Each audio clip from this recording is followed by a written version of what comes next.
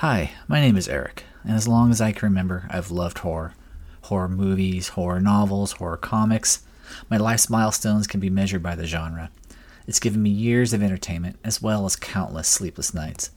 It has kept me young at heart and filled my mind with wonderful memories that I cherish. This podcast is my way of sharing those moments with you. So, starting with my birth year of 1971, I'll be listing my top horror films of every year of my life, and discussing each one in detail with a little help from my friends. Join us as we journey from the cradle to the grave.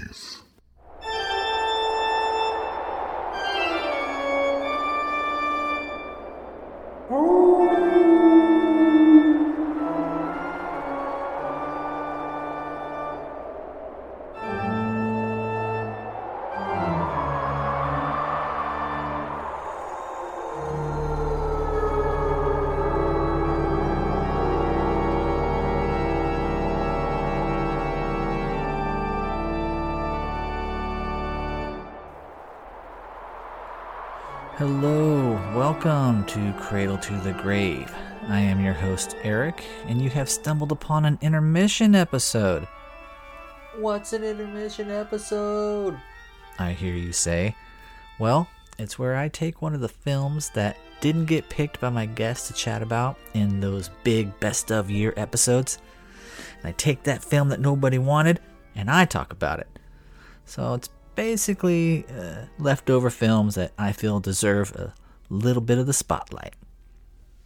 But before I get into the film I picked, I wanted to give a shout out to Instagram follower Oh Hey Hey, who correctly guessed the name of the vampire that I posted, Count Mitterhaus. Now, if you want to follow the show and play along with the games as well, it's Cradle to the Grave Pod at Instagram. The word 2 is the number 2. And all you got to do is head to the show notes and click the Instagram link. And as always, you can email the show at cradletotogravepod@gmail.com. Email me, goddammit. Okay, so in 1972, the legendary Hammer Films decided to make a vampire movie where they threw in everything but the kitchen sink. This film had nudity, child murder, decapitations, nudity, crossbows, swords, nudity, magic mirrors, incest, bestiality, Darth Vader, dwarfs, naked tiger women, and nudity. The result is Vampire Circus. 15 years ago, we thought we'd killed a demon, but he's been waiting to kill us. 15 years, Cousin Mitterhaus. But now we are here to free you, to give you life. But must they all die? All!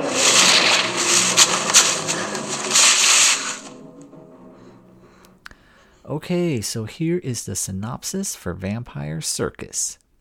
As the plague sweeps through the countryside, a quarantine village is visited by a mysterious traveling circus.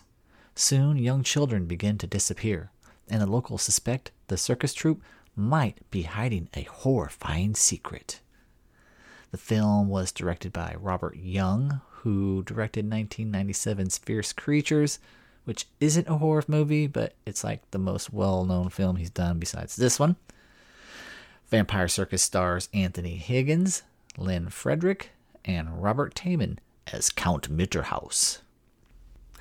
I've never seen this movie until last week. I had seen the poster and knew of the film for a long time. I remember when I was a kid bypassing this movie because of the whole association to a circus. I was like, circuses aren't scary.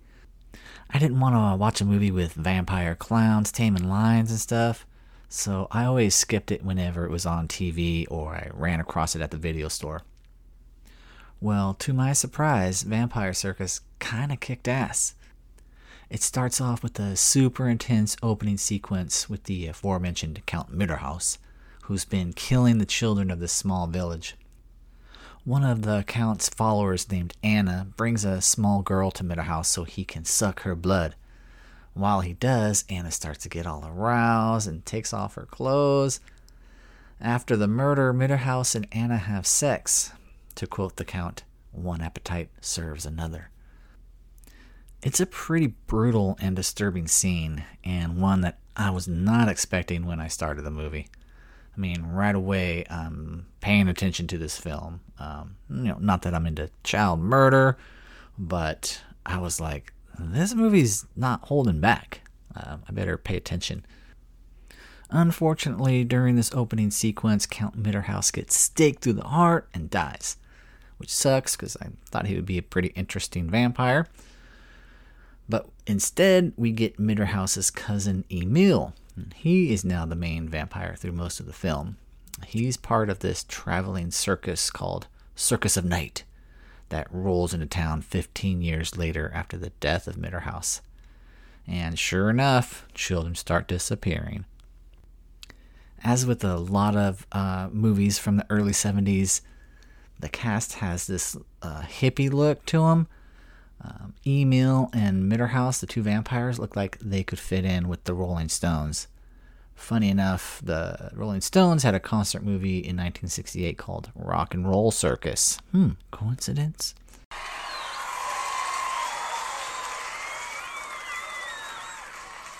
You've heard of Oxford Circus? You've heard of Piccadilly Circus?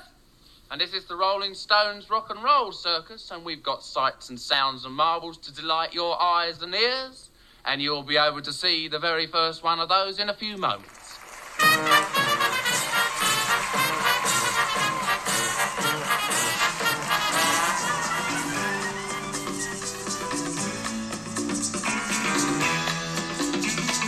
Please allow me to introduce myself. I'm Maywell. I've been around for a long, long year. So many a man's soul and faith. I was around when Jesus Christ had his moment of doubt and pain. Made damn sure that Pilate washed his hands, sealed his fate. Pleased to meet you. Hope you guess my name. Oh, yeah. This movie is rated PG, but like I said, there's a lot of nudity and graphic killings. I guess PG back in 1972, it was different than it is now. I think now this movie would probably have an R rating slapped on it. And speaking of graphic killings, the special effects are cheap in this movie, but well done. I love the vampire bites on the victims. There's no little puncture holes, all nice and neat. The bites in this movie are fucking vicious. It's like the necks have been bitten by a lion or something. And then there's the whole decapitation scene at the end of the film, which was pretty cool. At the same time, I mean, you can, see how they did it. But it's still a pretty fun effect. I got a kick out of it. The film sort of meanders a bit in the middle. Found myself looking at my phone a few times. But then, completely out of the blue, there's this dance routine with a fully nude woman who's painted up like a tiger. That kind of got my attention. But things do pick up at the end. There's an exciting climax, and like I said, there's some good gore and some good vampire action. Is Vampire Circus a great film? No. Is it a good film? Yeah, I guess. It's a fun film, and it's worth watching. I say check it out, but just make sure the kiddies are in bed. Alright, so next Saturday, be on the lookout for part 2 of the big Best of 1972 episode.